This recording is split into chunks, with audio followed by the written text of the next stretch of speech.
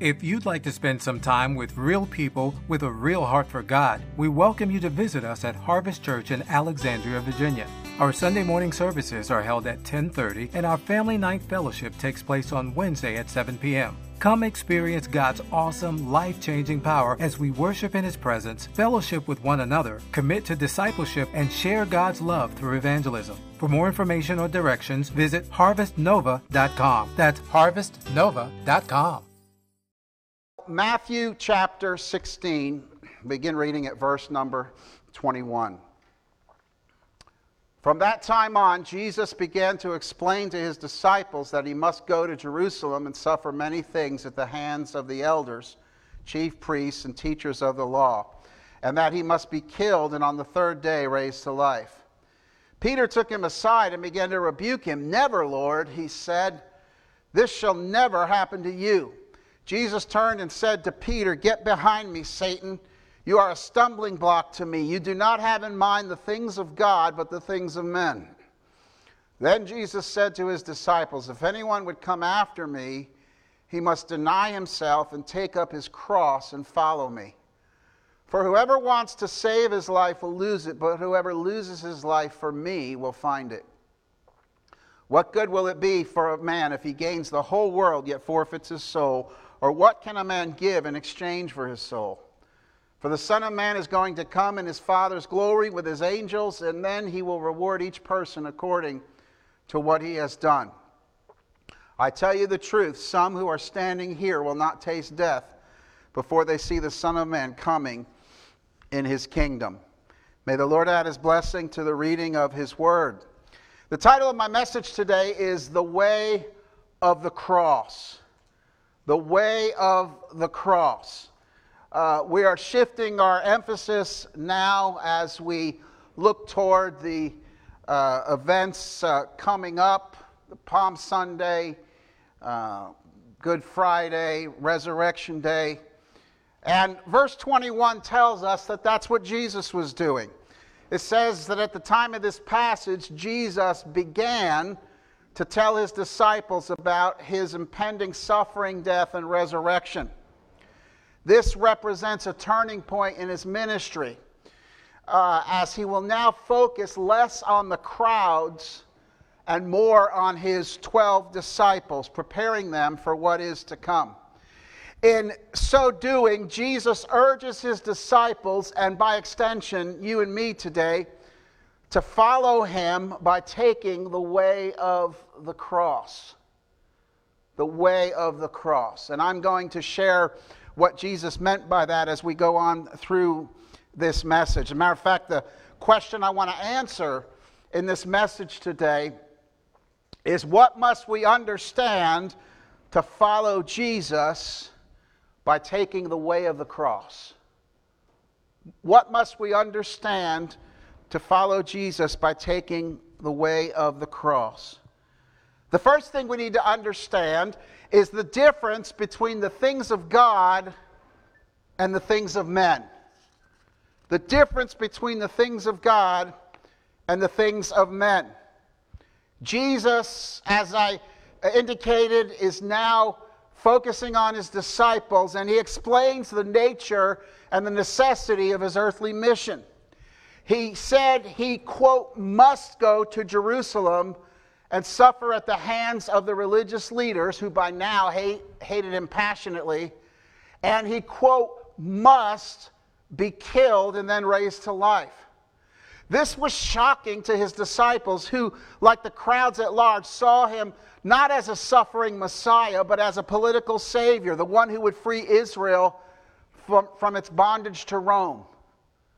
But this was Jesus' mission all along.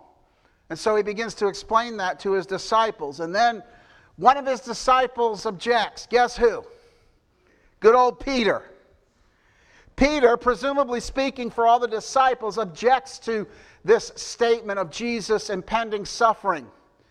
Now, this is unusual because within Jewish master-disciple relationships, it was unthinkable that a disciple would correct his master, let alone, quote unquote, rebuke him, as Peter does here.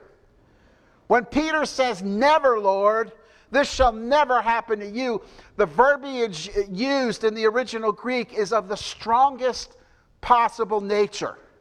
It's almost as if he's angry and rebuking the Lord. This will never happen to you. It's as if he's saying, this will never happen to you, not on my watch. Okay?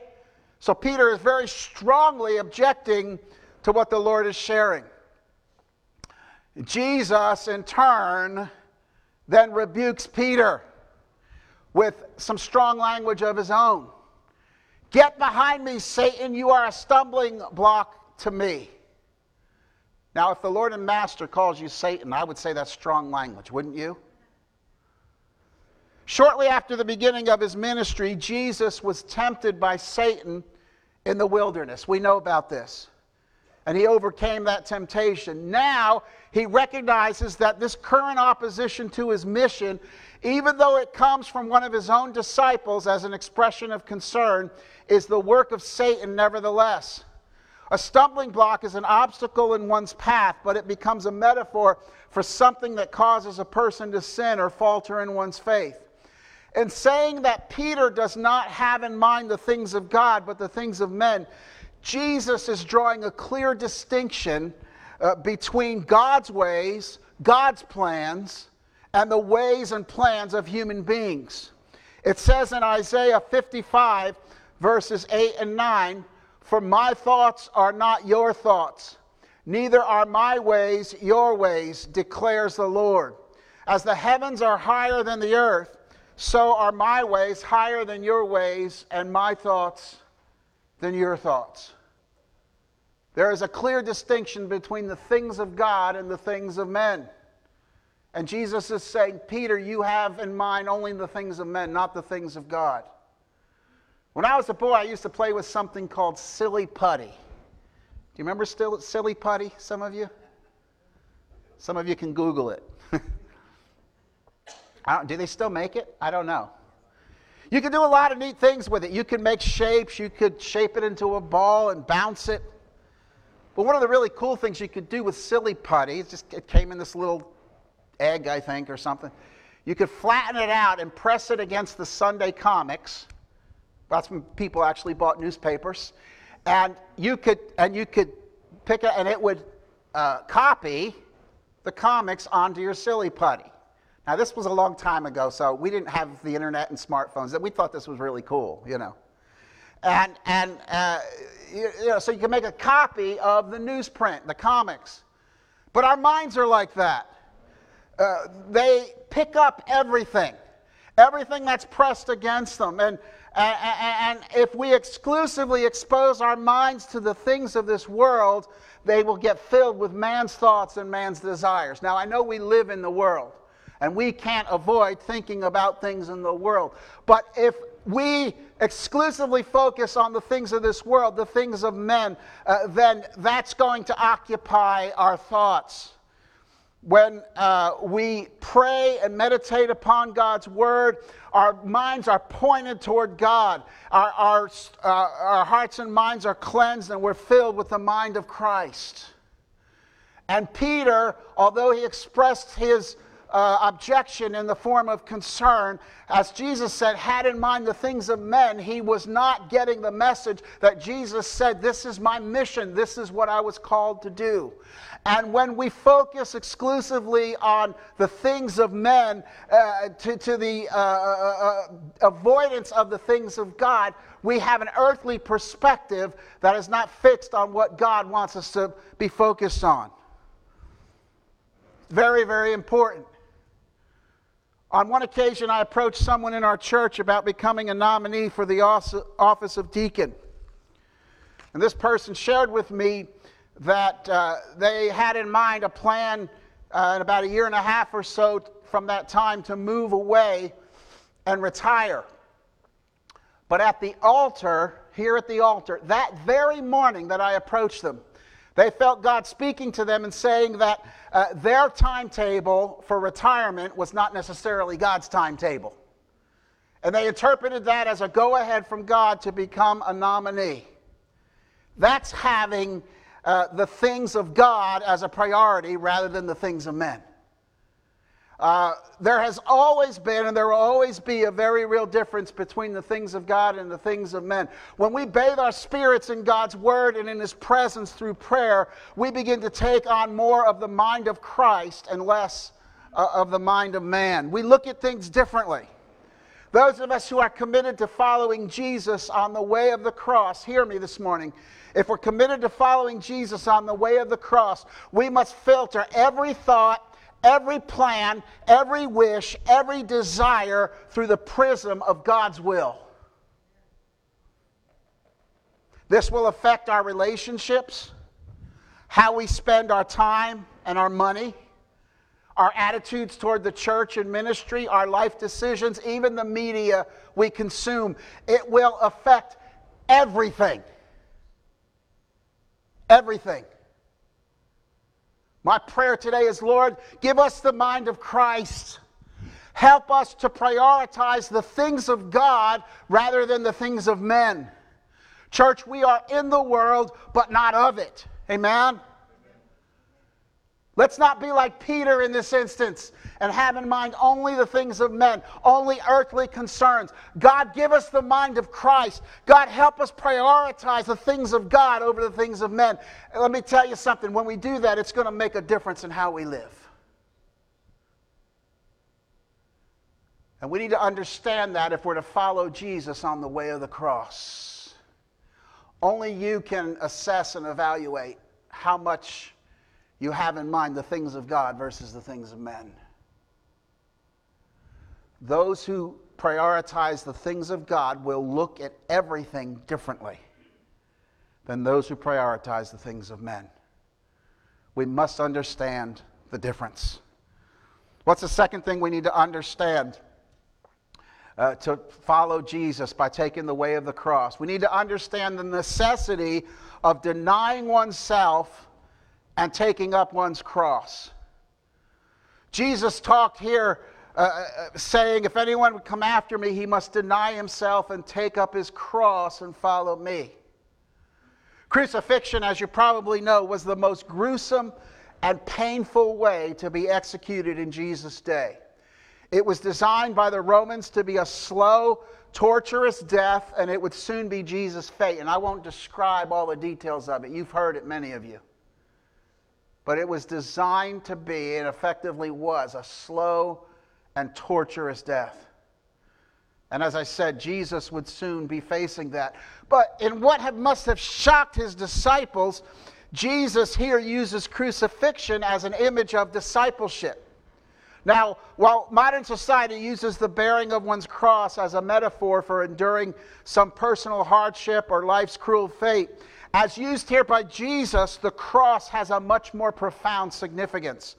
One must die to his or her own will and submit to God's will. Jesus is saying that this is, hear me now, Jesus is saying this is the only path to discipleship. It involves the negative, denying oneself, a person's own will for his or her own life. It involves the positive, taking up the cross, accepting God's will. And it involves following Jesus, putting it into practice. Then Jesus talked about saving or losing one's life. He said, for whoever wants to save his life will lose it, but whoever loses his life for me will find it. Jesus here is saying that whoever tries to hang on to his own life and his own will reject what God desires for him ultimately and loses eternally all that he's attempting to protect in this life. But one who lets loose of his own self-centered desires and accepts God's will for him discovers true life. Losing one's life to Jesus means surrendering one's will and discovering God's will as the central driving force in one's life. 2 Corinthians 5:17 says, therefore, if anyone is in Christ, he is a new creation. The old has gone and the new has come.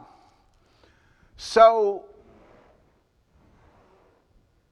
in an attempt to preserve all that we have in this earthly life, we end up ultimately losing everything. But if we willingly surrender our lives to Him, we gain it all. Amen?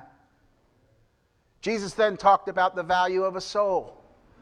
He said, what good will it be for a man if he gains the whole world yet forfeits his soul? Or what can a man give in exchange for his soul? All the physical riches, pleasures, and powers of this world will do no one any ultimate good if one forfeits his spiritual existence. The acquisition of all this world has to offer can't match the riches of finding true life and submitting to God's will. I like this quote from a man named Michael J. Wilkins. He said, at the end of this life, we are all measured by the health of our souls, not the wealth of our estates. Isn't that true? In Philippians chapter 3, verses 7 through 9, Paul sets forth the comparative value of his old life and the religious establishment of Israel versus the life he found in his discipleship to Jesus. He said, but whatever was to my profit, I now consider loss for the sake of Christ. What is more, I consider everything a loss compared to the surpassing greatness of knowing Christ Jesus my Lord, for whose sake I have lost all things. I consider them rubbish that I may gain Christ and be found in him, not having a righteousness of my own that comes from the law, but that which is through faith in Christ, the righteousness that comes from God and is by faith. One day a preacher in the Philippine Islands was passing a large church on Good Friday when he spotted a number of individuals selling incense, candles, veils, and rosaries outside the church. He also saw several small boys who were running about selling crosses. He heard them calling, crosses, cheap crosses for sale, buy a cheap cross. You know, I'm afraid too often we want a cheap cross. A faith that is easy, that's all sweetness and light, and one that makes no demands on our time or our money or our service. Can I tell you something? The cross of Christ was not a cheap cross. It was an old rugged cross, but it wasn't a cheap cross. Jesus gave up his throne and glory to come and live in this world of sin, and he gave his life on a cross to ransom us from our sins. It cost Jesus everything. And there are no cheap crosses for you and me either. Taking up your cross, hear me, church, taking up your cross will cost you everything. Everything. I like what the late Billy Graham said. He said, when Jesus said, if you are going to follow me, you have to take up a cross, it was the same as saying, come and bring your electric chair with you. Take up the gas chamber and follow me. He did not have a beautiful gold cross in mind, the cross on a church steeple or on the front of your Bible. Jesus had in mind a place of execution. Take up your cross. Denying oneself and taking up one's cross is not optional for the disciple of Jesus. I'll say that again. Denying oneself and taking up one's cross is not optional for the disciple of Jesus. Jesus said that anyone who would follow him must do both. Calling oneself a disciple of Jesus without dying to self is like calling oneself a vegetarian and regularly eating meat. You're one in name only. And yet, we often persist in this notion of having everything our way and feeling entitled to never having to experience hardship or disappointment and still calling ourselves Jesus' disciples. Following Jesus consists of denying ourselves and taking up our cross. We can't pursue him without taking the way of the cross. We can't. We can't. Have you taken up your cross? Have you denied self? Taken up your cross and said, Lord, I'm going to follow you wherever it takes me. What's the third thing we need to understand to follow Jesus by taking the way of the cross? It's this, that the coming accounting of our lives, we need to understand the coming accounting of our lives and the urgency of the decision. Jesus spoke here about reward. He said, for the Son of Man is going to come in his Father's glory with his angels, and then he will reward each person according to what he has done. When Christ returns, or when one dies, if one's death precedes his return, we must all give account of whether or not we have taken up our cross to follow Jesus. His coming means judgment for those who have not taken up their cross and reward for those who have. That's the universal teaching of Scripture. And then Jesus says something that has been puzzling to scholars, but I believe I can share some truth from it with you. He then said, I tell you the truth, some who are standing here will not taste death before they see the Son of Man coming in his kingdom. As I said, this has been difficult to interpret for many scholars. But most feel that Jesus here is narrowing his time frame from his ultimate return to his transfiguration, which would take place 6 days after the events of this passage. In the transfiguration, the inner divine glory of Jesus would be displayed in its shining brilliance to Peter, James, and John on a mountaintop. While it may seem strange to say that some who are standing here will not taste death in reference to 3 disciples who will witness the transfiguration in a mere 6 days, we must remember Jesus is calling for an urgent response to his kingdom mission, which will lead to the cross. In other words, Jesus is saying to the 12 disciples that they must carefully weigh whether or not they have truly taken up their cross, because judgment is sooner than they think. They must not delay the taking up of their cross. A lady came to a man named Dr. Chalmers. Said, Doctor, I cannot bring my child to Christ. I've talked and talked, but it's of no use. The doctor said, well, why don't you stop and let me talk to her alone? So when the doctor got the girl alone, he said to her, you're being bothered a good deal about this question. Now, suppose I just tell your mother you don't want to be talked to anymore about this subject for a year. How will that do? Well, the little girl hesitated. She said she didn't think it would be safe to wait for a year. Something might turn up. She might die before then. Well, that's true, replied the doctor, but suppose we say 6 months. No one will talk to you about this for 6 months. She didn't even think that would be safe. Well, that's so, the doctor said. Well, why don't we just say 3 months? Nobody will bother you about this thing of accepting Christ for the next 3 months. After a little hesitation, the little girl said, I don't think it would be safe to even put it off for 3 months. I don't think it would be safe to put it off at all. So the next thing that happened was the two of them got down on their knees, and he led her to Christ. This little girl, although she had been hesitant, she'd been raised in church, and she knew enough to know that time is of the essence. None of us are promised tomorrow. None of us are promised tomorrow. Former U.S. Secretary of Defense Donald Rumsfeld used to talk, some of you may remember, in his press conferences about known unknowns and unknown unknowns. Known unknowns referred to things we know that things we know we don't know, and unknown unknowns referred to things we don't even know that we don't know. You with me? He was speaking, of course, in the context of national defense, but some of his terminology can be applied to life in general.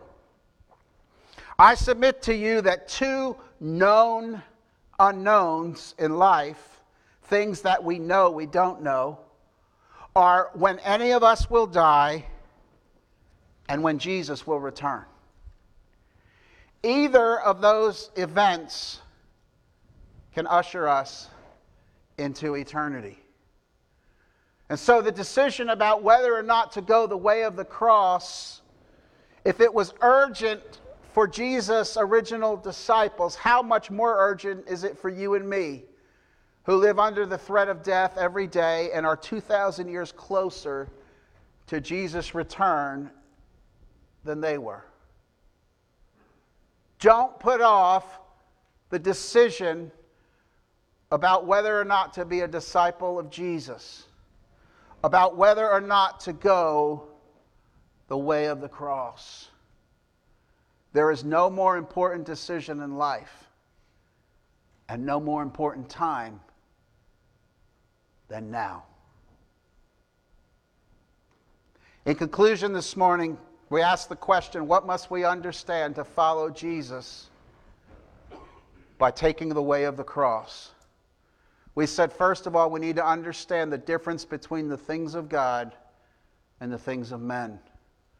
What are we focused on today? Yes, we have to deal with the things of this life, but are we focused exclusively on the things of men? Or do we have a mind that prioritizes the things of God, that filters every thought, every plan, every agenda, every decision through the will of God? Prioritizing the things of God. Secondly, we said we need to understand the necessity of denying oneself and taking up one's cross. Jesus said, anyone who would be my disciple must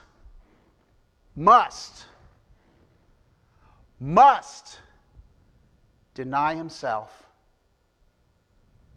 and take up his cross, take up the instrument of death. It's the only way to be a disciple.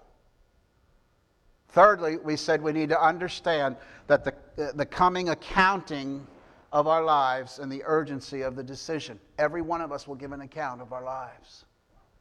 That's the Word of God, church. And none of us is promised tomorrow. Pastor Tim, that's morbid. Pastor Tim, that's gruesome. Well, I prefer to think of it as reality. Right? Am I right? We need to understand that there's a coming and accounting of our lives and the urgency of our decision. I want to close today by making an appeal to three groups of people. The first group is those who have never made the decision to receive Christ as your Savior. I don't assume just because we're in church or just because someone's tuning in that they've made that decision. If you've never made the decision to receive Christ as your Savior, I want to say this to you. Don't put off this most important decision until another day. The Bible says in 2 Corinthians 6, verse 2, that now is the time of God's favor. Now is the day of salvation. As I said earlier, none of us are promised tomorrow. Yes, to follow Jesus is to go the way of the cross, to die to your own desires and to follow His will for your life. But it will bring you eternal life, a life of meaning, a life of fulfillment.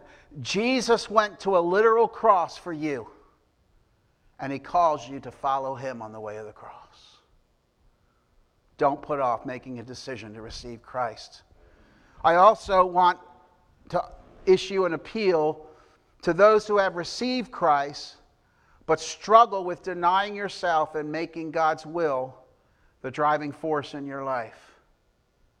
I want to respectfully say this. Stop trying to follow Jesus from a distance. Stop trying to live the Christian life according to your own agenda. That has never worked, and it never will. Come to terms with dying to self and following the way of the cross. As Jesus said, it's the only way to truly be a disciple of Jesus Christ. I respectfully ask this morning, what areas of your life do you need to surrender to His will today? You know what they are. May have pressed them down a little bit into your subconscious, but we all know what they are. What areas do you need to surrender to His will today? Follow the way of the cross. Third appeal I want to issue is to those who are committed to following the way of the cross. I want to urge you to make it your mission to lead every person you can to becoming a disciple of Christ. Have a sense of urgency about winning the lost for Jesus. Time is of the essence. Amen. As we enter into the season of commemorating the world-changing events of 2,000 years ago, the triumphal entry of Christ into Jerusalem, the crucifixion and Christ's resurrection, let us all commit or recommit to following the way of the cross. There is truly no other way to go.